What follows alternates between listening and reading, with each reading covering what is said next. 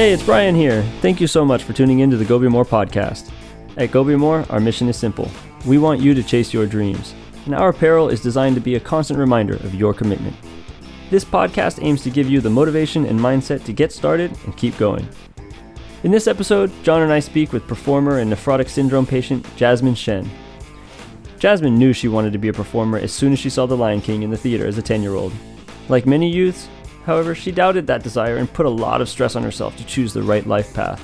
And that stress took its toll, from losing her hair studying for school exams to choosing not to enter a dance program due to the fear of not having a backup plan. While eventually studying dance and preparing for a career as a teacher, she began to experience the symptoms of her disease. Tight legs, fatigue, swollen eyes eventually sent her to the hospital, and that's where her battle with nephrotic syndrome really began. She describes for us her diagnosis, her experience with prednisone, and the many challenges having kidney disease has created for her. And she also shares the life lessons she's learned about communication, prioritizing, and doing what you can when you can. When we recorded this episode, Jasmine was in the middle of a relapse. Since the recording, she's updated us that she's going back on prednisone for the first time in many years. We hope she gets everything under control soon and can get back on the stage where she belongs. This was a really fun conversation though, and if you have any feedback for us, please email me at brian@gobemore.co. And now, here's our conversation with the inspiring Jasmine Shen.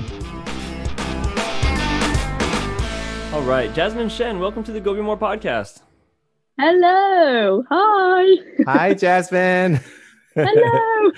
It's so good to see you. We've become pretty good Instagram buddies. We have. We're now social media pals. Yeah. What is, just out of curiosity, because I have been making some really meaningful connections on Instagram. What is your experience on Instagram? Instagram's a weird one for me. I feel like it's very addictive, to be honest. Over lockdown, I've been a bit too addicted to it, to the point where I had to kind of delete the app from my phone because I was like, Jazz, your screen time is disgusting right now. But no, I have to tell Brian all the time, get off Instagram. He's an Instagrammer.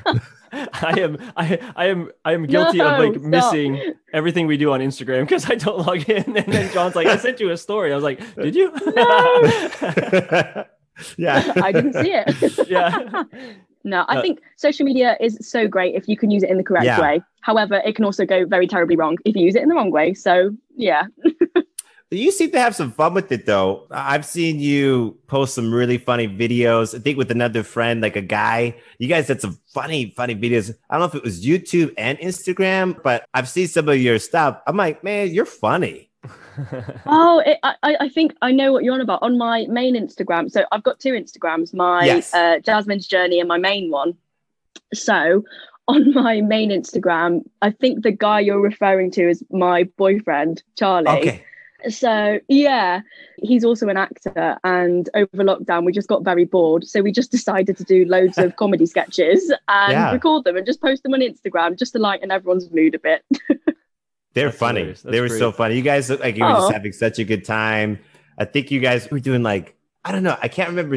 We did a Men in Black one. Yeah. I loved it. No, so I've enjoyed the connecting. I've enjoyed also getting to know you through your journey and your battle with kidney disease. Obviously, that's something that we both have in common. I've been less and less shy about talking about it. I was diagnosed in 2008 with FSGS, early stage FSGS. I've been very fortunate for somehow not for it to progress. I attribute part of that to good health, and I'm hoping that I can, as I get more understanding of the stem cell treatment that I had, the experimental treatment I had in 2011, 3 years after I was diagnosed, that's also helping. But, being diagnosed messed with me mentally just as much as it did physically. And obviously, I want to know and understand from others who are fighting kidney disease and who are at different stages in their lifelong battle. Because even when you are winning the battle, it's something you'll have to be very, very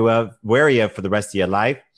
But that's something that we have in common. And you've been very open on Instagram and social media about your battles. And just recently you had a relapse, and just curious, where does your courage come from to talk about your battle with kidney disease? I just think that I've always been a person who believes that communication is key. So I always feel like if you don't communicate now, it might cause you a serious problem later, because actually you didn't communicate in the first place. So then the other person might not actually fully understand what your situation is or was. So then it's kind of like, oh, well, you've just thrown this curveball at me. Why didn't you tell me sooner? And it's like, oh, well, I was going to, but I was too scared, or I didn't want to, or I felt uncomfortable. So I literally started my degree upon diagnosis, which was mad. And I feel like that was the key point where I literally had to communicate to every single person who I met. Because actually, I mean, you've gone through it too, that the kidney disease affects your physical health as well as your mental health. It affects everything.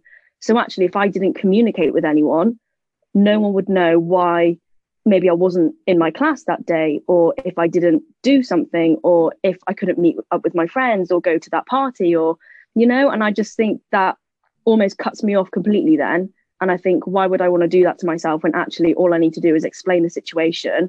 If they don't feel comfortable with hearing the situation or what I have to say, or if they really just don't understand, then that's up to them. You know, I'm not going to force people to listen to me and whatever. So I just think communication is so important, and hence why I feel like I'm a naturally open person anyway. I do like to share a lot, and I like to share a lot about my life, and I've always been like that. I've always been quite outspoken, fairly confident growing up as well.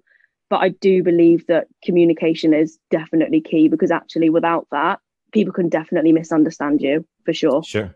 Yeah. Can I ask you, I think that's really good advice for anything, not just a kidney disease diagnosis or something that's severe. I mean, it's an area that I can say that maybe I struggle with, even in my relationship with my wife. Like, I might be thinking something for quite a long time, and then suddenly something happens and it escalates up to the top. And now I realize that I have a lot of feelings about this, and she doesn't even know that this is an issue. It's almost like, why couldn't you read my mind? And my question to you is, do you feel that you developed this approach of communicating actively earlier, before kidney disease, or did kidney disease sort of change that in you and make you sort of change how you thought about communicating proactively?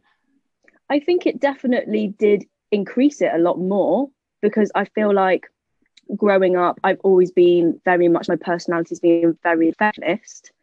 And also I've always been quite a stressed out child, and everything would make me stressed. Like a little bit of homework, I'd be fine. But actually then if I got another load of homework on top of that, then I would literally not cope with it very well. But I would always bottle that up. And it's almost like I was quite an angry child as well. And all of my frustration would just go through anger instead of communication. So, and obviously that's not healthy for anyone. And that puts way too much stress on your mind and your body.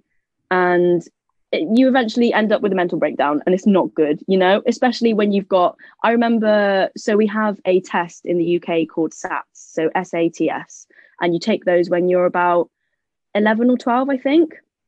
I remember I literally, this sounds absolutely gross, but I lost like a chunk of my hair from my neck, the nape of my neck, because I was so stressed. Oh my goodness. And I went to the hairdressers, and she was like, you do know you've got a massive chunk of hair missing. And I think at that point in my life, I mean, I was 12 for goodness sake. Yeah. I was stressed, and that made me lose a chunk of hair. So actually I was like, oh my God, no, my hair. But actually in the bigger picture, I was like, man, I'm stressed. So definitely I was so stressed up until diagnosis, you know, because I strongly believe stress is something to do with my actual developing this kidney disease in the first place. That's very, very so stressed. So I do believe that since I got diagnosed, really, I feel like that's the turning point of when I was like, wow, I need to calm down and I need to communicate more, basically. So Jasmine, as a child, can you tell us a little bit about where you grew up and sort of in that environment? Did you have siblings, and was the pressure like, I kind of want to understand, did you feel that pressure was sort of internally created, or was it sort of externally created? Yeah, so I lived with my mum, my dad, and my older sister, who was a year older than me. My sister is stupidly clever, so clever, beyond words. That's such a British word, stupidly clever. Stupidly clever. And literally, I am the complete opposite. I really have to work hard to get that A grade. I really had to study so hard. However, creativity came to me a lot easier. but I just never thought it was possible to even dream of going into a career of arts and musicals and TV and film and all that stuff. And it was all so out of touch to me that I was like, oh, you know what? I'll just become a teacher and that'll do, you know? And to be fair, I did really like the idea of teaching. So I always did strive. Yeah, definitely internally, because I do feel that I personally always want to strive for me. It's not for anyone else. I'm very selfish when it comes to this point. It's always for myself. It's always like, Jazz, you need to do better. You need to do this. You need to do that.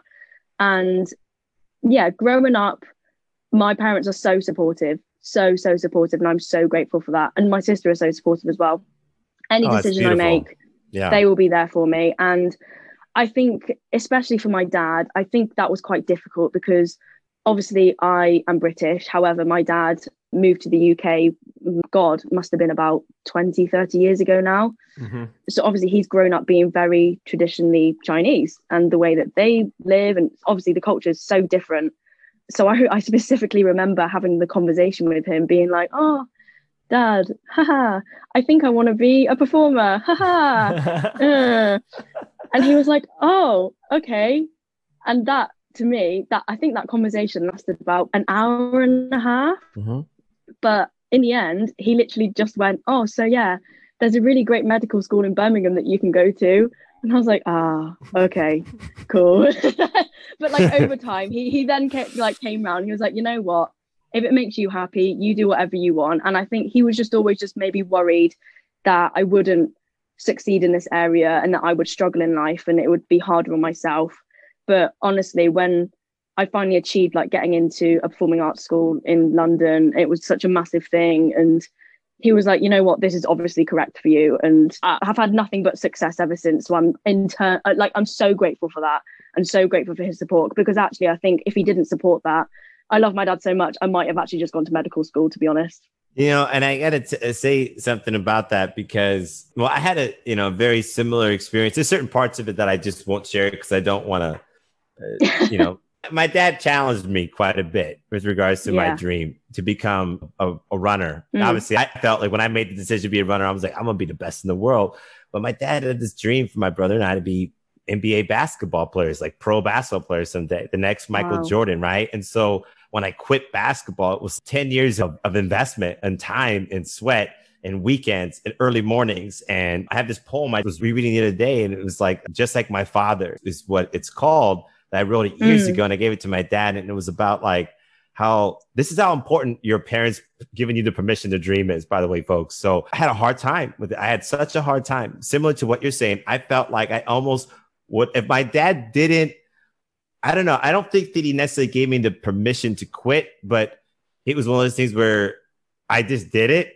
But if he would have like kind of fought me on it, I may have stuck with it, instead of going into running, simply because I love him that much, But like, thankfully, he kind of just he didn't resist it.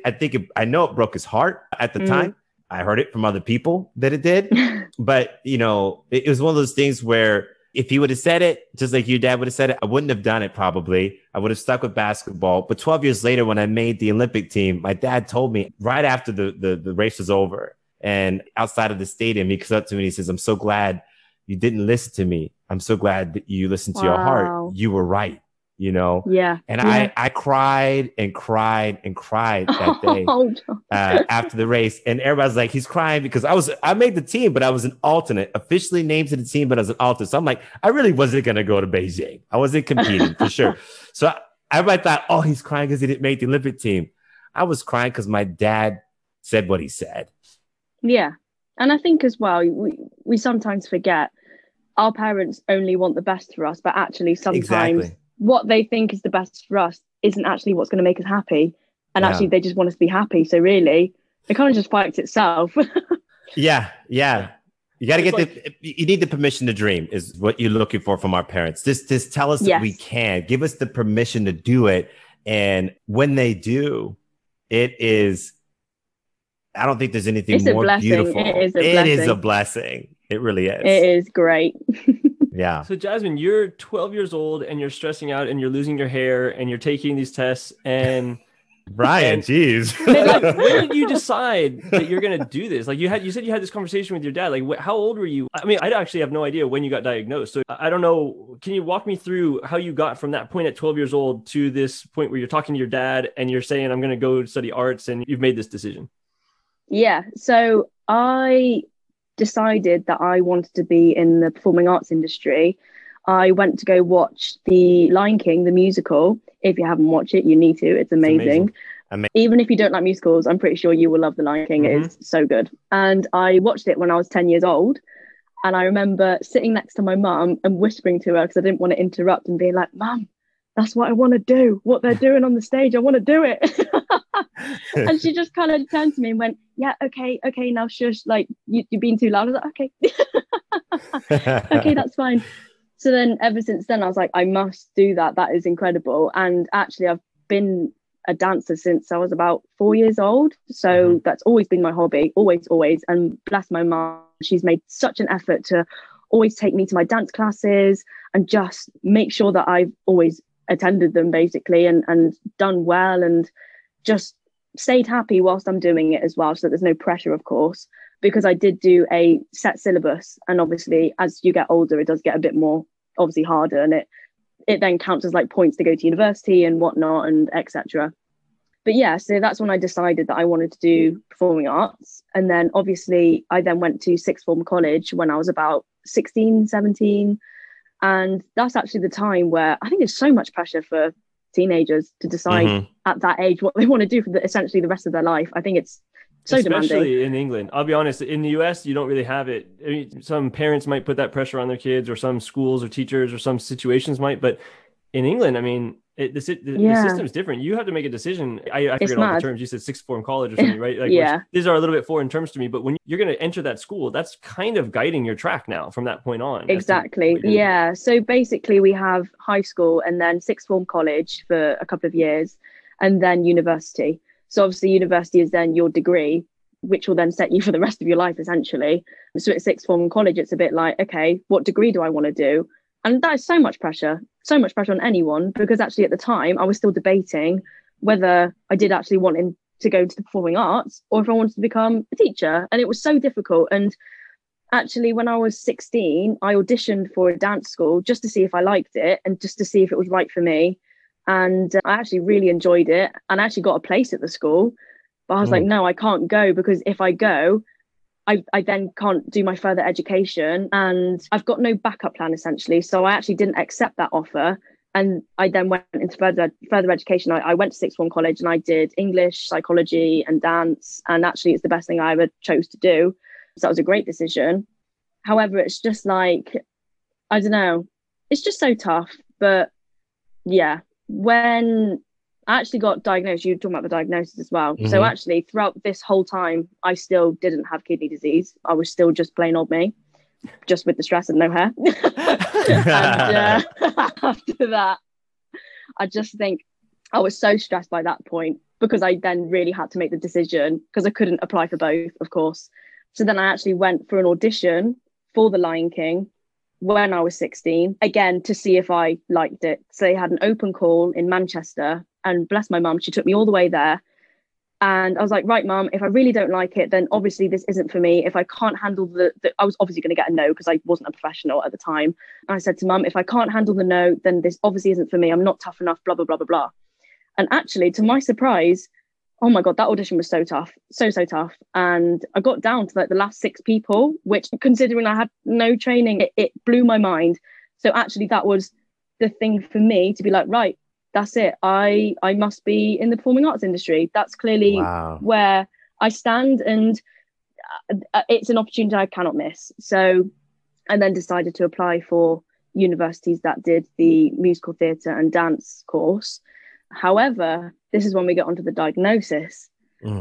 So basically, God, where do I even start? So sixth form is 2 years. So in my second year, this is now in 2016, I believe. Yes, January of 2016. And one of my subjects was dance. And we were rehearsing to do a show because that was part of our course. And obviously we had to do it. And in the show, I think I had about 3 numbers to do.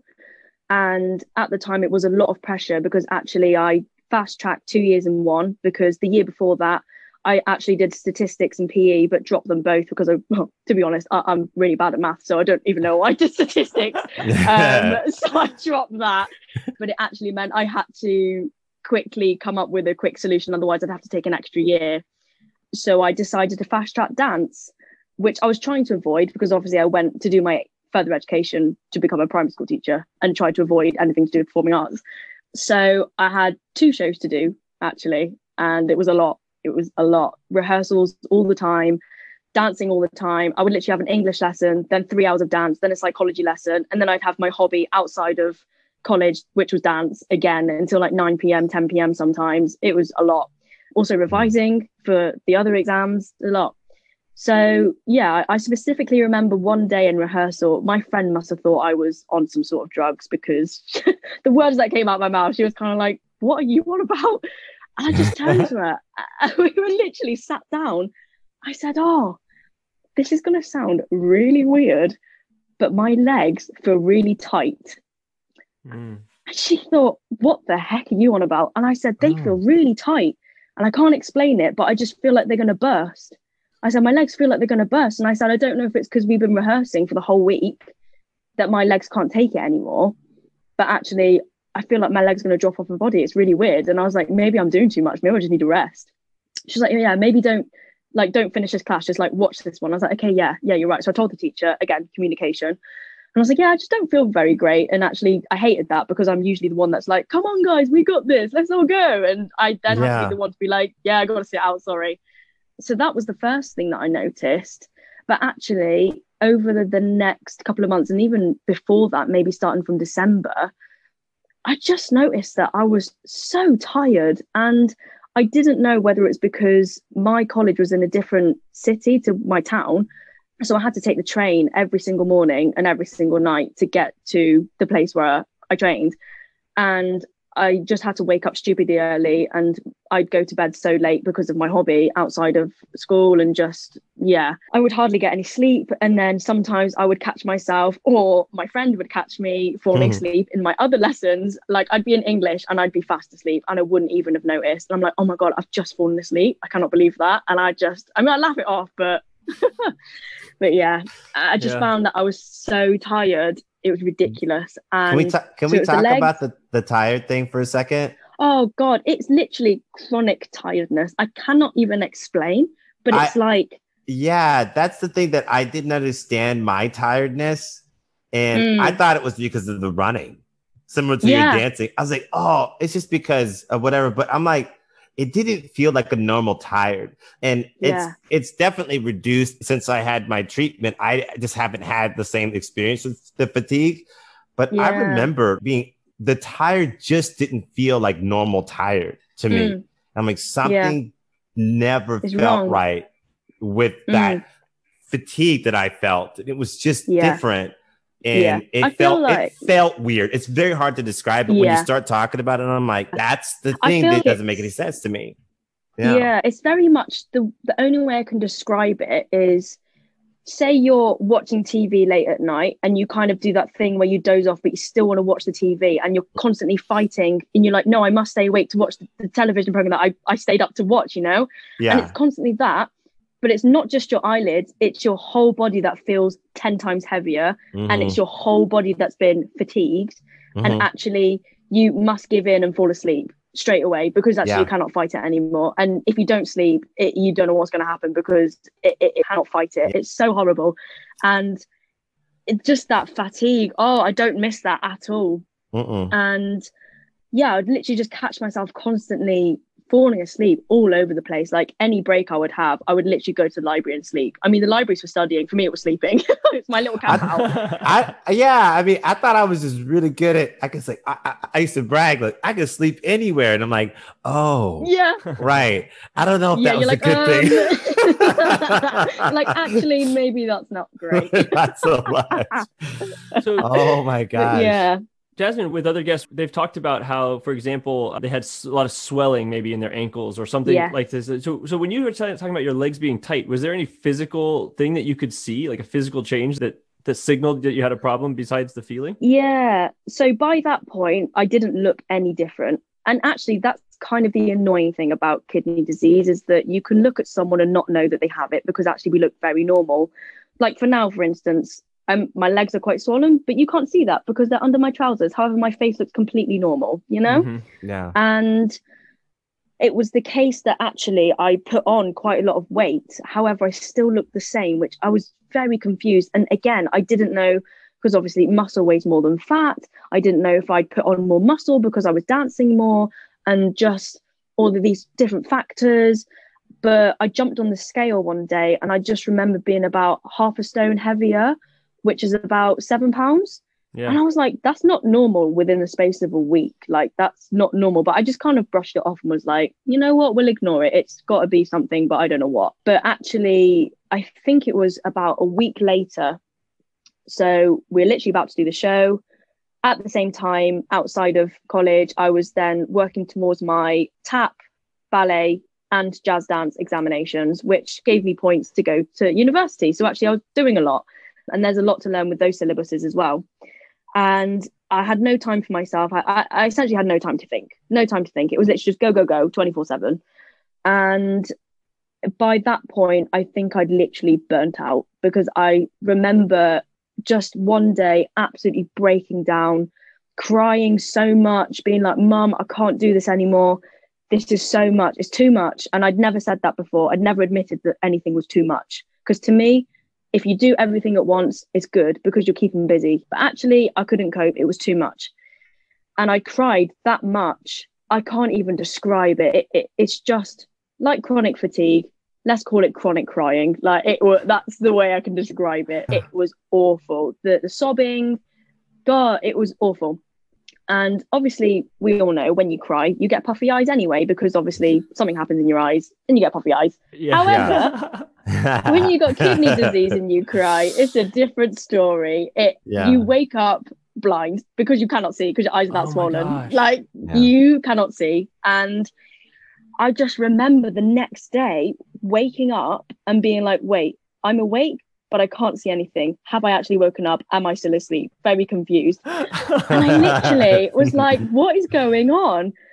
And I remember opening my bedroom door. First thing I always do, go to the bathroom. Went to the bathroom, kind of did a quick look in the mirror and wasn't really concentrated because it was quite dark. Did my business, went back to the mirror and thought, oh my goodness, what the hell has happened to my face? What the actual hell has happened to my face? My whole eyelid, I mean, I'm Chinese anyway, so I don't have the biggest eyelids in the world. However, they had literally, I had no eye. I had no eye. Oh my God. Eyes. I had no eyes. Wow. Yeah. And I was like, oh my God, Mum. I was like, Mum. Obviously, the first person you call is your mum. I was like, Mum, what's going on? She's like, I don't know. I was like, neither do I. I was like, oh, is it because I cried so much? She's like, oh, maybe. And she's like, okay, well, I was like, well, Mum, I'm not being funny. But growing up, I've always been very self-conscious about the way I look. And now I kind of don't really care. But obviously growing up, that has been a big factor. And obviously with your eyes being so swollen, I was like, Mum, I can't go to college like this. This is so embarrassing and so humiliating. I was like, I cannot leave the house. I cannot. So I remember staying at home that day and just I did not stop thinking about what the hell's happened. And I'd be like, a whole day would have passed. I'd be back in bed like, what the hell has happened? Like, I'm still thinking about it and the problem hasn't gone away. And then I remember it didn't go away for about 4 days. And I was like, yeah, I think there's something wrong. And actually, by that point, I still had the chronic tiredness. And I think for the whole of 4 days that I didn't go to college, I just slept. And my mum was like, right, there's something wrong with you. We must go to your doctor because this isn't right. And this is when it gets a bit complicated. So in the process already, I was being tested for hypothyroidism because of my stress and my anxiety. I'd already been diagnosed with anxiety and slight depression and also major stress. It was just a lot. And we were still waiting on the results for the hypothyroidism because actually my thyroid gland, that's the only thing you could see that was massive. Like, it was huge. And my neck looked so buff. It looked like I'd been doing deadlifts on my neck. Like, it was huge. Oh my gosh. literally, my doctor was like, oh, maybe you have a thyroid issue because actually that doesn't look normal. I was like, yeah, maybe. But obviously in the end, it was the swelling that was in my neck, which is probably why I couldn't breathe properly either. And I went to my first GP. I won't do names. That's not fair. However, he wasn't very fair. And he basically told me, so I have a history of allergic reactions. It's just in my nature to be allergic to everything. That's just unfortunate. But luckily, I'm not allergic to dogs. That is one thing I'm grateful for. Yay. Yeah, we love dogs. Yes. And basically, he just kind of went, oh, have you eaten anything different? Have you drank anything different? Done anything different? Basically, I said, no, I've done everything the same. Everything's the same. He said, oh, well, I still think it's an allergic reaction. So you can go home, actually, and I'll just give you some antihistamines. And I went, okay. As soon as we left that GP surgery, my mum said, no, that's BS. We are going back. This isn't an allergic reaction. And I said, yeah, mum, I agree. This isn't, because actually I know what I'm like with an allergic reaction and this isn't one. So we rebooked an appointment with a different GP who I've seen about once before. And she actually came back with my results to say that I didn't have hypothyroidism. However, in my blood test, it showed that I had a high amount of albumin. Now, I didn't actually know what on earth that meant. I went, oh, great, cool. So cool. I was like, what does that mean? Is that good? Is that bad? Do I have an allergic reaction? She was like, no, you need to go to hospital right now. And I was like, oh, okay, right, cool. She was like, yeah, you need to go now. And I was like, okay, you're making me scared now because actually you're making it sound like I'm about to die in like 20 seconds. I was like, okay, can someone tell me what's going on, please? Yeah. I was like, okay. And she was like, okay, go and have a wee for me, basically, in this tube. I said, okay. So I went for a wee. I was like, oh my God, she's going to tell me I've got cancer. Ah! I was like freaking out. I was like, oh my goodness. And so I went for a wee, and then she did the dip test thingy. And she was like, okay, yeah, I think you've got something called nephrotic syndrome. I said, excuse me? I went, what? And I went, what's that? And she went, yeah, it's a kidney disease. It's a chronic kidney disease. And I think you've got it. And you need to go to hospital right now. Your kidney's not okay. I went, oh my God. But you know what I said? I went, oh my God, for you, I thought you were going to tell me I've got cancer. Literally, I did not know how serious this was. Yeah. Only now do I think how ridiculous it was for me to say that. And actually, she was like, no, this is serious. You need to go. Like, don't say that. And I was like, oh, okay, cool. And obviously, I always try and make situations quite lighthearted. But for the first time in my entire life, I could not even make a single joke out of this. I was like, I have nothing. Like, I have nothing right now. I was like, oh my God, I've been defeated. And I thought, this isn't good. So I was like, okay, cool. And I remember the week before that, I was actually throwing up as well. Because she was like, oh, have you had any symptoms of like being sick or anything? And I was like, yeah, now you come to mention it, I have. Because I remember the week before, I had randomly, like, this is so great, probably TMI, but I mean, it's important to know. And I'd thrown up at maybe like 3 a.m. However, what I had thrown up looked like literally green blob. Like, that's all I can do. It was a green blob. And I was like, wow. What on earth is that? So I explained that to her and she was like, yeah, that was your stomach bile because your kidney couldn't process it, basically. And I was like, oh, that's gross. I was like, cool, but gross. So yeah, I was just a bit like, what on earth is going on? But I tell you, one funny moment was actually the last time she treated me was when I was about 10 years old. And obviously at the time I was 18. And in the UK, we have a pediatric ward. So it's for 16 and under. And obviously over the age of 16, you get treated with all the rest of the adults. And she'd accidentally called my local hospital to book me in for the pediatric ward for the kids. And I was like, oh no, wait, what? And she was like, wait, how old are you? And I was like, 18. She was like, oh, well, I need to ring them again because I thought you were still a kid. I was like, no, I'm an adult now. So you can submit me to the adult ward. Yeah. So, Jasmine, when you get to the hospital, what's your experience like? I mean, you're in England, so your experience is going to be a little different than how it works in the US. But as a patient going in, how long did it take before you were officially diagnosed and that you really knew the results? Oh, so basically we have emergency and accident department, so A&E, which is, I think, is ER in the US. Mm-hmm. So I went there initially. and they rang them and said that I was coming and that I need to be seen first, etc., etc. Otherwise, you can be in A&E for a whole day and still not be seen. So I'm grateful that she said I need to be seen first and whatever. So they did some mandatory checks. So they have to check if you've got diabetes. So you have to do the finger prick test. They have to give you a blood test, and they have to check your urines just so that they have all this information. However, I had never had a blood test before, apart from when she checked my thyroid. So this is now my second blood test I've ever had, and I'm petrified of needles. Oh God, horrible experience, absolutely vile. I'm used to it now, obviously, but at the time I was like, oh my God, take me home. This isn't real. I was like, take me home now. And it all happened quite quickly, it all happened quite slowly, but to me it was quite quick because it was so frantic. And so I had all the mandatory checks done. It's all such a blur, to be honest. It's all like I've kind of wiped it from my memory because, to be honest, I do feel like I've got a lot of PTSD from being in the hospital, because obviously it's not a nice experience for anyone. But I think after that, I saw several different doctors to try and figure out what was wrong with me. I then got admitted to a ward. I just remember a doctor coming up to me and my family and being like, you might want to go home and pack Jasmine an overnight bag because she might be staying here the night. And I was like, holy, like, this is serious. I was like, oh my God, I'm staying in hospital. I've never done that before. And I was like, I'm having a sleepover at the hospital. This isn't cool. This isn't cool. It's not a sleepover I want to be at, you know? Yeah. And I was not cool. And I remember being admitted for the night, and it was horrible. And yeah, it's kind of hard to speak about because it's kind of just so raw. Mm-hmm. And just the first night when my mum left me, broke down in tears because I thought, what the F is going on, you know? Mm-hmm. And by that point, I mean, it was scary. It was so scary. I was in this ward by myself. The only people surrounding me were these old ladies. And I was like, hi guys, I'm your new roommate. Woo! I was just like, oh man. And actually, I remember this one really, really sweet lady. She must have been in her 80s, and she was in the bed opposite me. And one of the nurses came round. I love the NHS. I love all the nurses, but this nurse was a bit of a nuisance. And she came round and turned on my light. I was trying to sleep. This is now 1 a.m. She turned on my light to treat the patient next to me, but kept their light turned off. And I thought, hold on, what on earth are you doing? I'm trying to sleep, yet you've turned my light on. I'm very confused. I went, oh, do you need something from me? She said, no, I'm just treating the person next door. I went, well, why have you turned my light on then? Oh, no, it's fine. I'll just leave it on. And I kept going back and forth, like, can you turn my light off, please? Like, what the hell?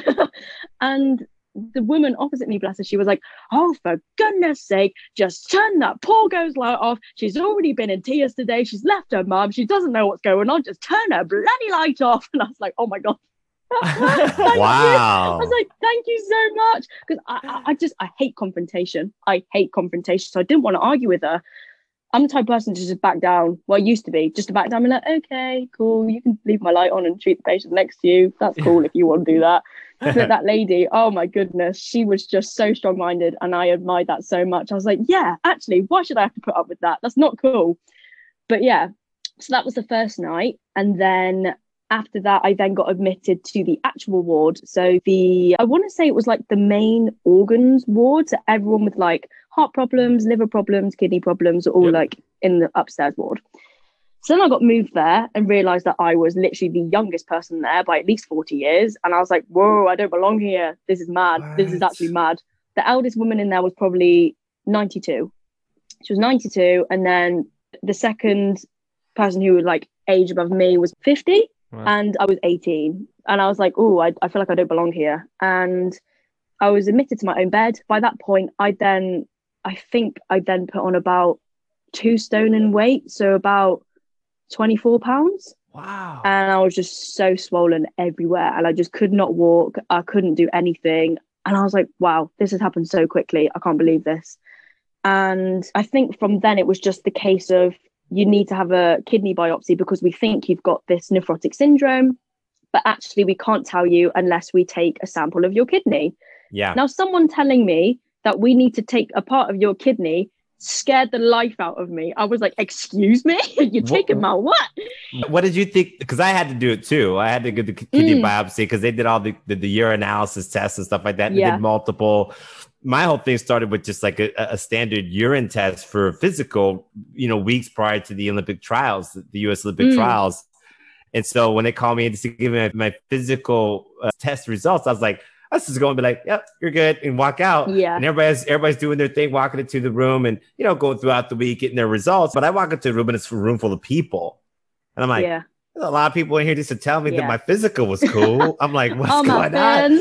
I was like, why are you guys in here? And there's like all the doctors, the head trainers, the student trainers that I worked with closely that were like kind of my trainers, or like the ones that work with me the most. So they kind of knew my stuff.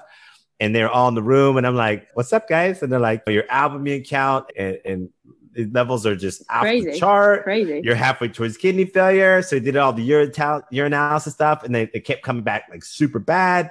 And then they're like, yeah, you need to do a kidney biopsy, And then when they did that, I didn't know what it was. I mean, I didn't, but what did you think it was when they told you? Do you think they're like cutting you open and doing stuff, or what did you think? Yeah, I thought it was going to be like a keyhole surgery. And I was like, oh my God, you're taking out one of my kidneys to analyze and then put it back in my body. That's genuinely what I thought it was going to be.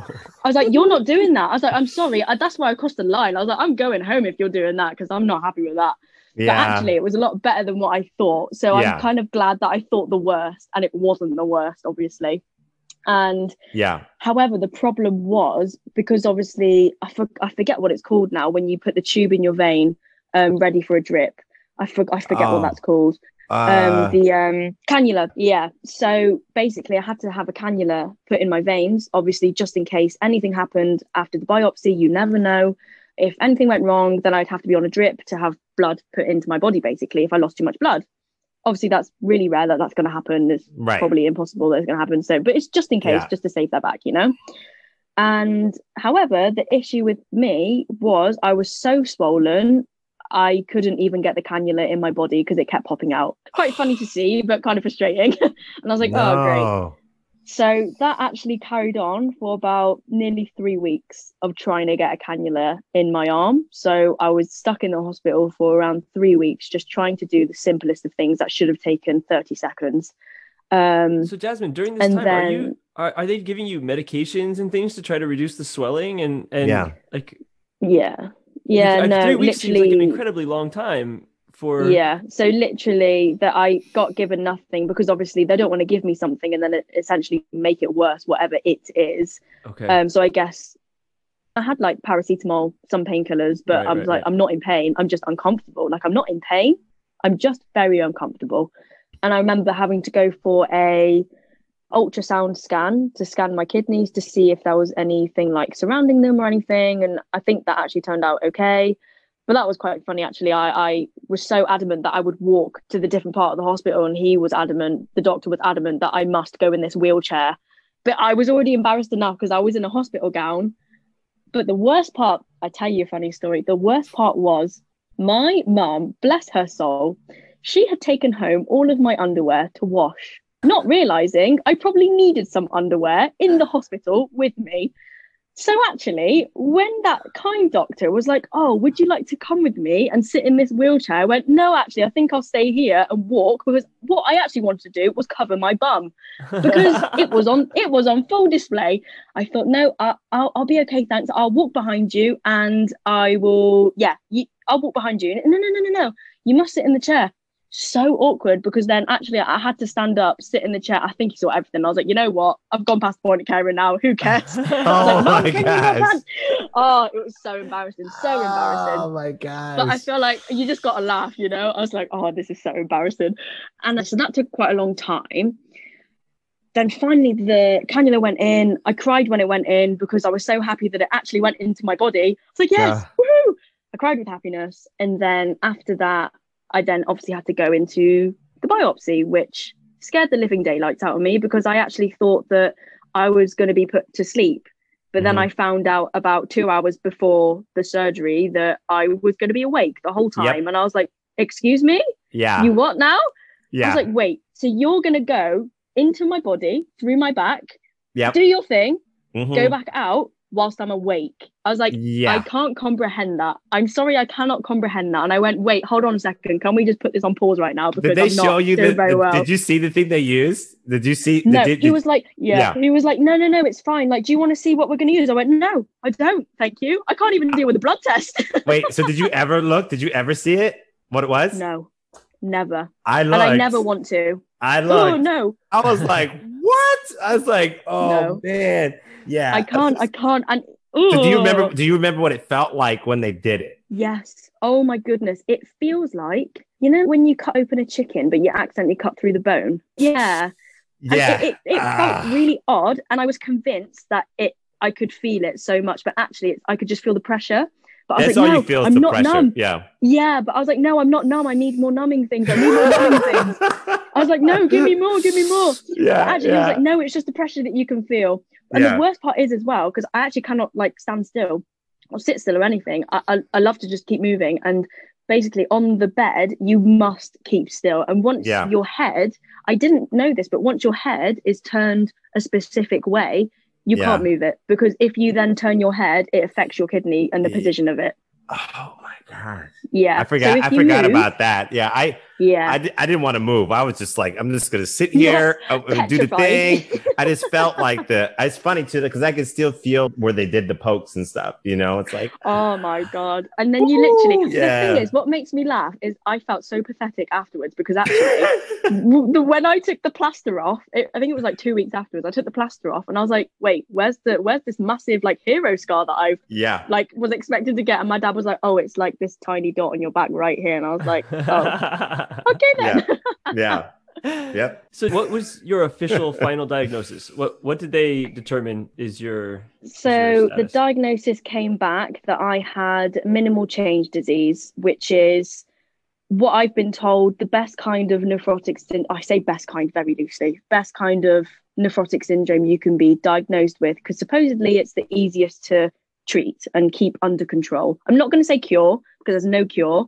I'm going to say treat. Yeah. Did you say minimal change? Is that what you called it? Yeah. So I believe, I did some research on this. I believe minimal change basically means there's been, so under a microscope, I actually read this the other day, under a normal microscope, you can't really see the difference between a normal kidney and someone's kidney who's got nephrotic syndrome.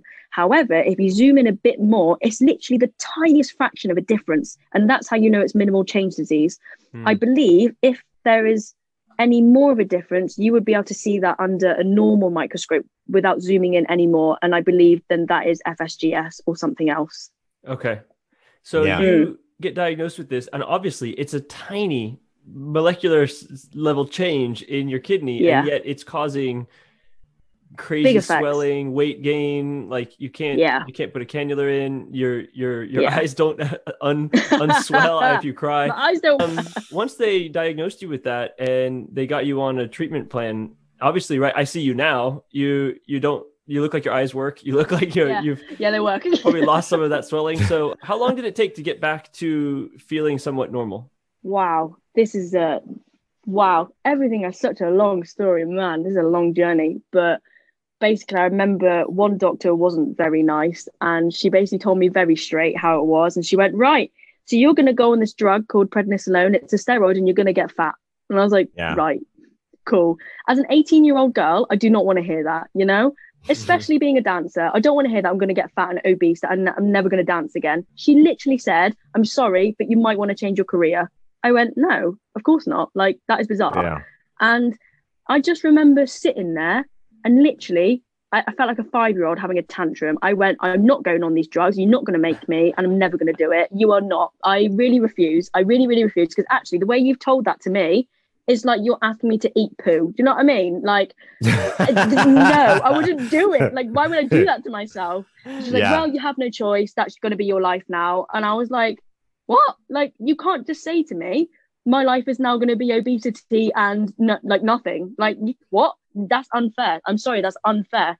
And actually, I'm glad I've never seen her again, because I actually really wanted to punch her in the face, but I'm glad I didn't. That's how strongly I felt. And yeah, so she told me how to start these drugs. I cried about it for a whole day, and I was like, you know what? It is what it is. I have to do it. Yeah. So you did do prednisone. You did it? Oh yeah. Man. I have big PTSD with prednisolone, and it I said haunts no. me I said every no day. to it. I said no to it. Wow.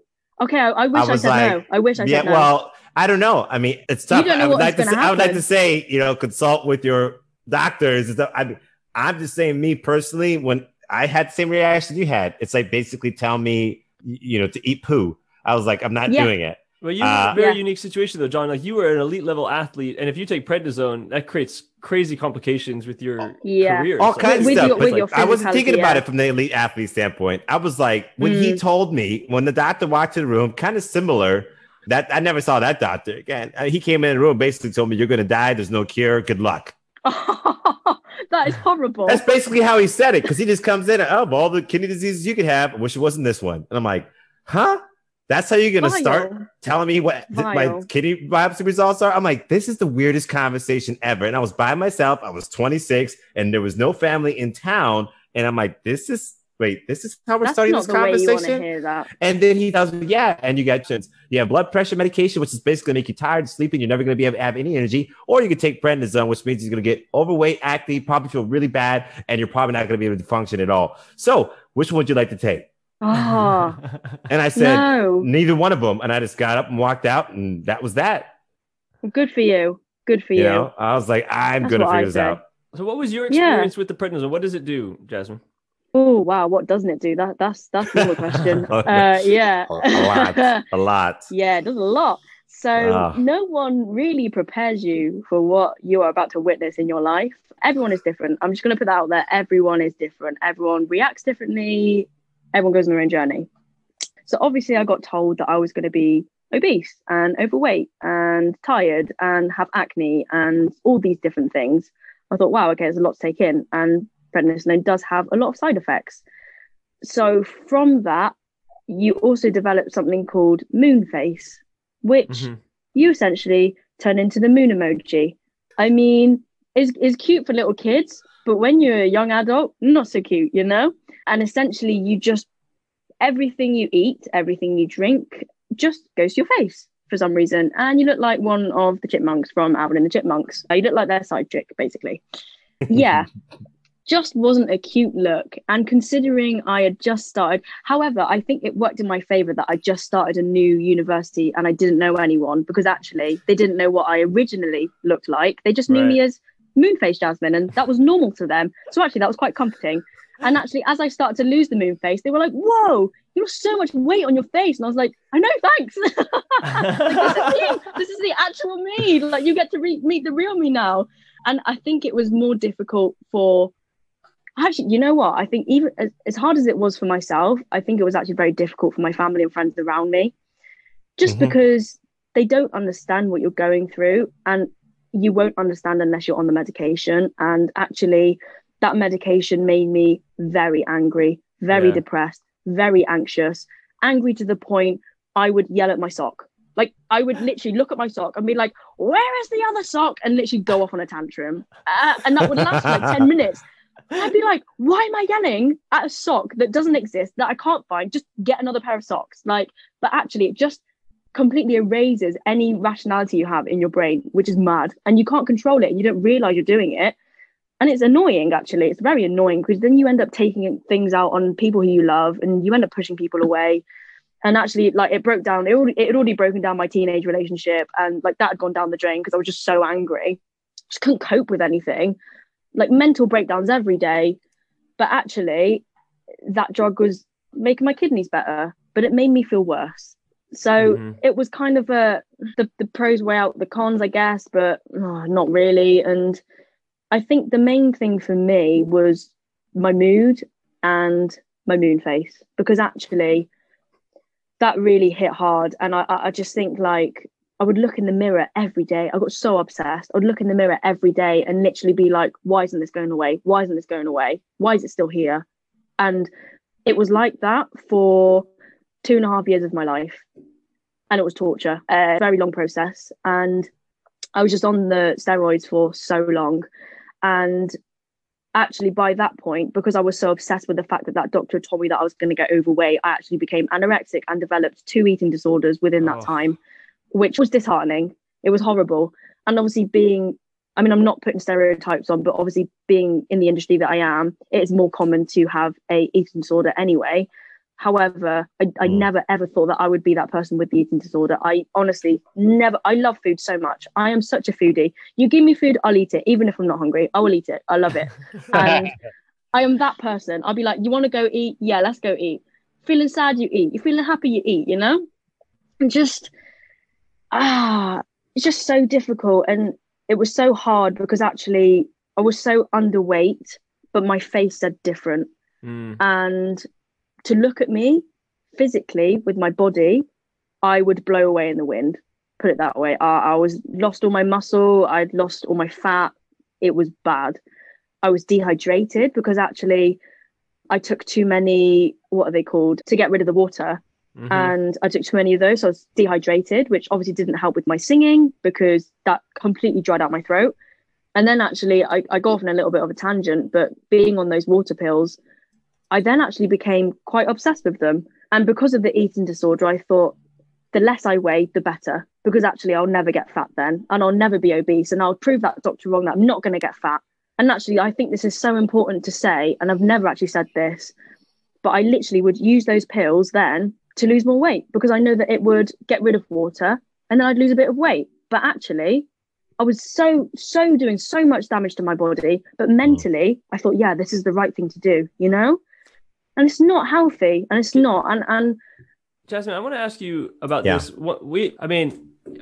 I guess there's a general question about the state of kidney care and the care that you received, right? Like, so where it was strong and where it was weak, but especially what you're hitting at now is like the mental challenge of dealing with the day-to-day grind of what you're going through. It doesn't sound like you had very much support in that area. I think my hospital did actually offer me support from the beginning, as in terms of, look, we have a counsellor on site. We can sign you up with her for you to speak to her. However, because at that age, I was already in denial that I had a condition, I wouldn't accept the fact that I was unhealthy and that my kidneys didn't function, that I went, no, I don't need your help, thank you. I can cope by myself. I've coped this far. I've lived 18 years of coping. Why do I need your help now? You know? And I was like, I've got my mom, I've got my dad, I'm fine. And I completely wrote that off. I said, no, unsign me. I don't need it. But actually, by the time I got to my third year at university, I then had to start seeing my college counsellor because I couldn't cope. I really couldn't cope. My first year at university was the worst. I had relapse after relapse after relapse. I didn't know why. I didn't know why this problem wasn't going away. I still didn't understand the nephrotic syndrome. I would research. I would stay up till like 3 a.m. researching all this stuff and getting into like rabbit holes of different things and different health conditions and just trying to piece the pieces together and be like, why? The big question was why? And that stuck with me for so long. But actually, after time, I thought, you know what? Forget why. It's how can I get out of this and how can I get better? Forget the why, you know?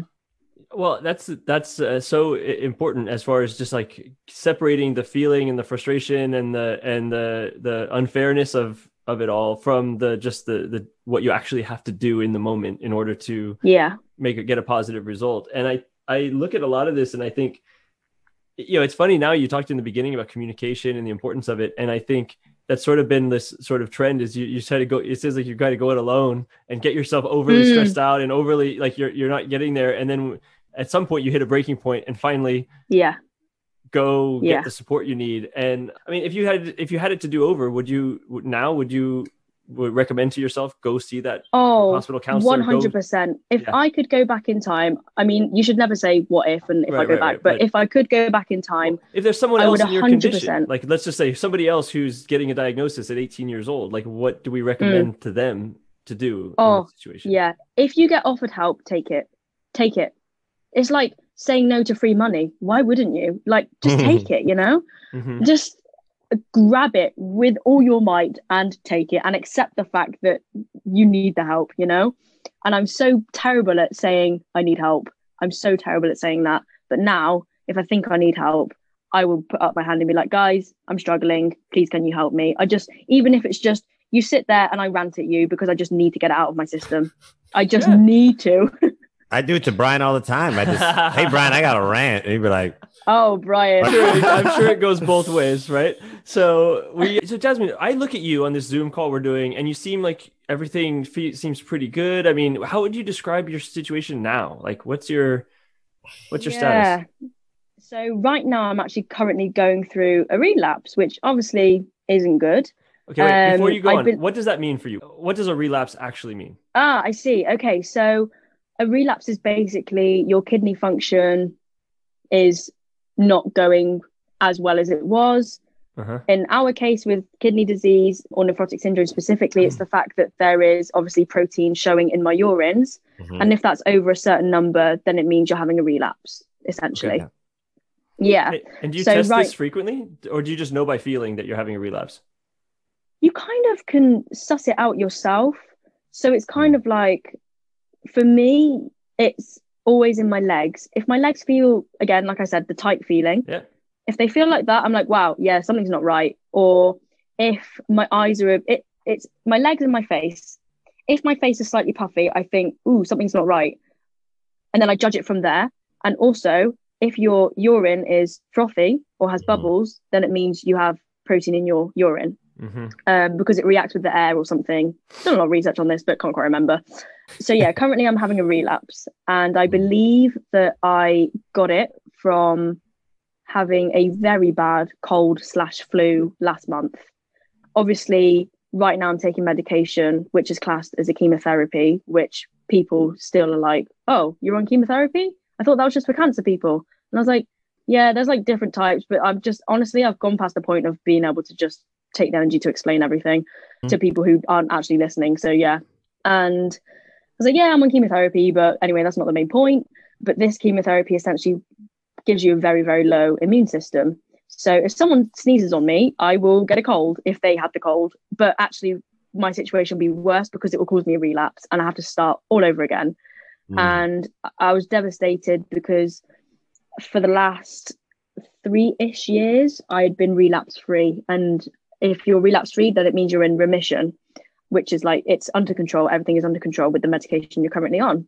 And it's funny, since lockdown, because obviously we're in the middle of a global pandemic, since March, I've had 5 mini relapses. Now, I say mini because they actually resolve themselves over time without any extra medication. And that was it. But I believe those were due to my allergies, which is another completely bizarre thing. But this one, I believe, was because I caught a cold and my immune system just couldn't fight it off. So right now, my legs are very swollen. When I wake up, my face is quite swollen because obviously I've like lay down and all the water's gone to my face. And then obviously gravity does its job throughout the day or goes to my legs. I am 14 pounds heavier than I was 3 weeks ago. Wow. Which is horrible because I can't walk, essentially. Like, I can walk, however, it's very difficult. I have to walk like a snail. And usually I walk so quickly. I am always in a rush to get somewhere, even if I don't need to be in a rush. I have to be like, go, go, go, go, go. And yeah, I can't currently walk. And actually, I think it's given me a foot injury because my foot can't handle the pressure of the water. And so now my foot's a bit like, yeah, it also doesn't know what's going on. And I don't blame my foot. So right now, I have a face-to-face appointment on Monday because actually I've already had 3 urine samples done throughout the last 3 weeks just to see if anything's changed from week to week. But actually, from week to week, it's got worse, and that's not good, obviously. So I've been called in to see my nephrologist on Monday just to see what the next step is. And I've cried about it because obviously the PTSD with the prednisolone, and he did say we might have to go back on it. And I cried and I just thought, oh my goodness, don't make me do that again. It's a horrible thought. But then actually I just thought, you know what, Jazz, you just kind of have to suck it up because actually some people out there in the world who have the same condition as you can't even afford medication. So actually I should look on the other side, look on the bright side of life. I say, I can afford it. I'm with the NHS. I'm in a grateful situation and I must just accept the facts. And I think it will be a big learning curve with whatever the result is on Monday and whatever we have to do. And it obviously that will have a knock-on effect with my job and with what I do, and just big life changes again that I have to make big decisions. Like I'm only 22 and I have to make big life decisions like this, which is so much pressure. And yeah, because I don't know what he's going to say on Monday, you know? He could actually say, oh, you know what, you'll be fine. And you just have to take a little bit of steroids for this amount of time. You'll be fine.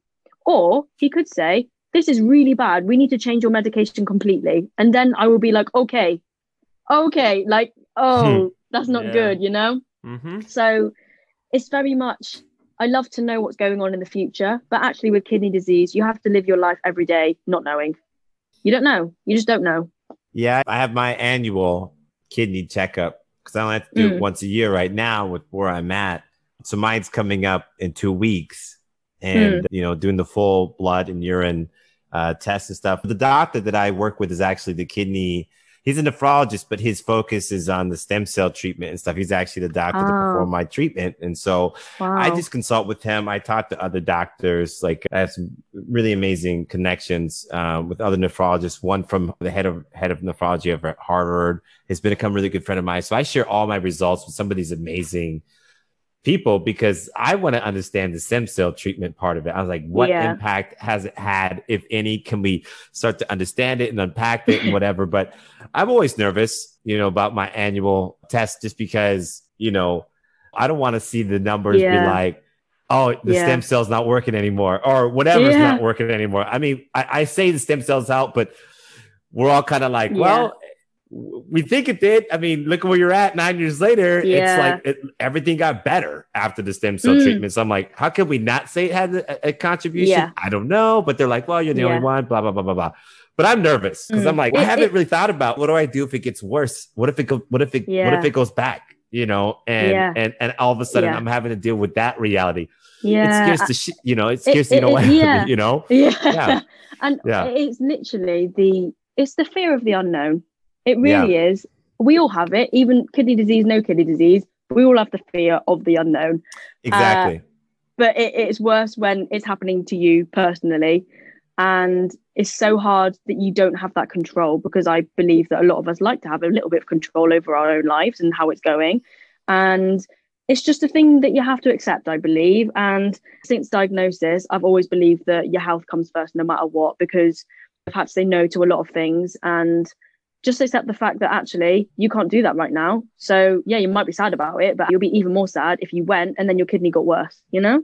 Yeah. I think that's the big takeaway from this conversation is that, you know, you're young, but boy, you got a pretty amazing perspective, you know, on things in general. I mean, I know that it's easy to just, or not easy, but I know that it's easier to get in front of people and put on a brave face and everything. But I feel like you're the kind of person that keeps it real. I think that if you weren't in a good spot, you'd say it. I think if you were not feeling good, you'd say it. I feel like that's just the kind of person that you are. But I think that the reality is that you are, I think you've gained quite an amazing perspective on what you're dealing with. And the key takeaway for me talking to you is that I think you understand that no matter what happens, you have to just stay present and just deal with it as it comes. And then you'll figure it out from there, you know, because that's just the way that life goes. It's always, no matter what plans you make,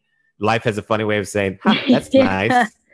Yeah, that's nice. But let's try my plan now. This is how it's going to go though. Like you can want that all you want and keep wanting it, but you're going to have to go through all this other stuff that I'm going to give you before you get to have and enjoy that thing. So, yeah. And I do, honestly, big shout out to my dad, because he is just, I don't know how he does this, but he is calm. Like he stays calm in situations. And he always says to me, and I take this for the rest of my life now, so I will share it with you guys. It's brilliant. He said to me once, look, Jazz, if this thing that you're worrying about, whatever it is, big or small, your socks that you can't find. If it doesn't matter in 10 years' time, does it really matter? Do you have to worry about it that much? Does it really matter? And I went, oh, actually, no. he was like, so why are you worrying about it? And I was like, I don't know. He said, exactly. So what's the point of worrying about it? And I was like, whoa, that's deep. That's some deep stuff there, Dad. I was like, well done. You've hit the nail on the head. And honestly, I take so much advice from my dad because he just has a very open mind. And I feel like I've learned a lot from him.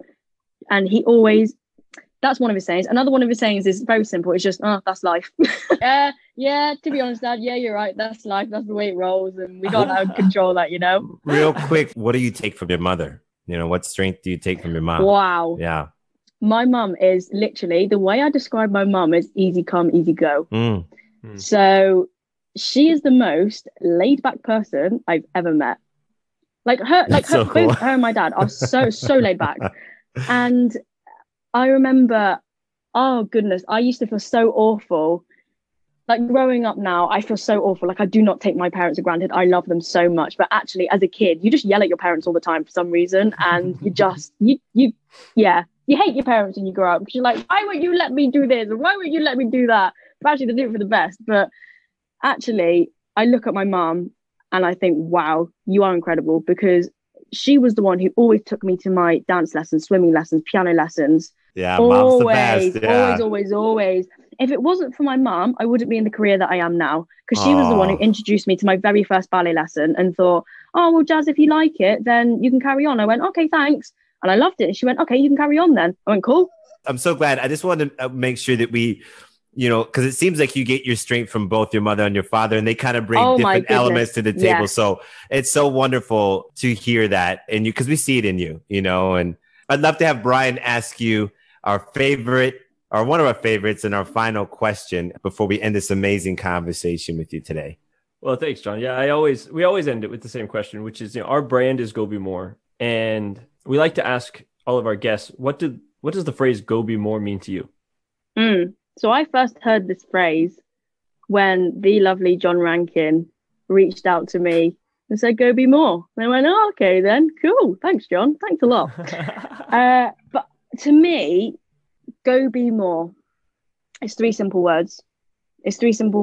And I've always believed that you can only be the best that you want to be, essentially. Because if you believe that you can be a rocket scientist, why can't you be one? You know, if you put in the effort, if you put in the time, you put in the energy, you can do it. Absolutely fine. Like myself, if I didn't put in the energy to become a performer, then I wouldn't have done it, you know? And I just think, go be more on a daily basis, even if it means, for example, now I can hardly walk. However, I know that I can walk. So actually, if I say to myself, oh no, wait, you must go be more than just lying in a bed being a kidney patient, because that's not what you are. That doesn't define you as a person. That's not good. So I'll get up and I'll go for a walk, even if it's 2 minutes, even if it's down the stairs, you know, that's me being more and living my life to my full potential at the time. Because sometimes I can run not that far, but anyway, I can run. So, however, I can't do that. So actually, all I can do now is walk very slowly for 2 minutes. So I'm going to go do that, because actually that's better than lying in bed and doing nothing, because that's not going to benefit anyone. I mean, but don't get me wrong, if that is literally all you can do and lie in bed and do nothing, you do you, you know? I feel like the go be more is how much you can do in your current situation, in the current state that you are in at that moment in time, no matter how big or small. Wow. I love that, Jasmine. Thank you very much. Yeah. Brian, how do they keep getting better and better? I swear, every time somebody answers that question, I'm like, oh, that's as good as it gets. And then the next one, oh my gosh, that's better than, wow. I mean, they're all Someone's amazing. Got to try and top my answer now. That's it. Raise the bar. I don't know. Man, Jasmine, you're just lovely. You're lovely. Thank you so much for being on the show, for sharing. Likewise. Thank you for sharing your experience, and for just, I really respect the challenges that you've had to go through and the lessons that you've learned from them. And that's one of the things we always want to do with the show, is highlight extraordinary people who are going through extraordinary situations. And hopefully everybody who listens can take a little something and make those small little changes that help them make the most out of what their situation is right now. And so I just really appreciate you coming on. Thank you very much. It was really great speaking with you. Oh, thank you so much for having me. Honestly, it's been an absolute pleasure speaking to you both. Thank you, Jasmine. Obviously, I will continue to bother you on Instagram. Go for it. It's like good care, Jasmine, and obviously we'll stay in touch, but thanks again for sharing your story with us. We really appreciate it. Thank you so much. Thank you. Hey everybody, if you enjoyed that conversation and you want to send us feedback directly, my email is brian@gobimore.co. Thank you to Michelle at Creatives Collective Marketing for assistance with editing and show notes. Our next episode is with entrepreneurs Jasmine Sanchez and Jalen Brown, who discuss their journey creating the Hydro shirt. Subscribe so you don't miss it. Lastly, if you enjoy the pod, please help us out by giving us a review on iTunes. It makes a big difference, and to make it really easy, I put a link to the reviews at the top of the show notes. For all of us at Go Be More, we are what the world is chasing, and we hope this podcast helps you become what the world is chasing too.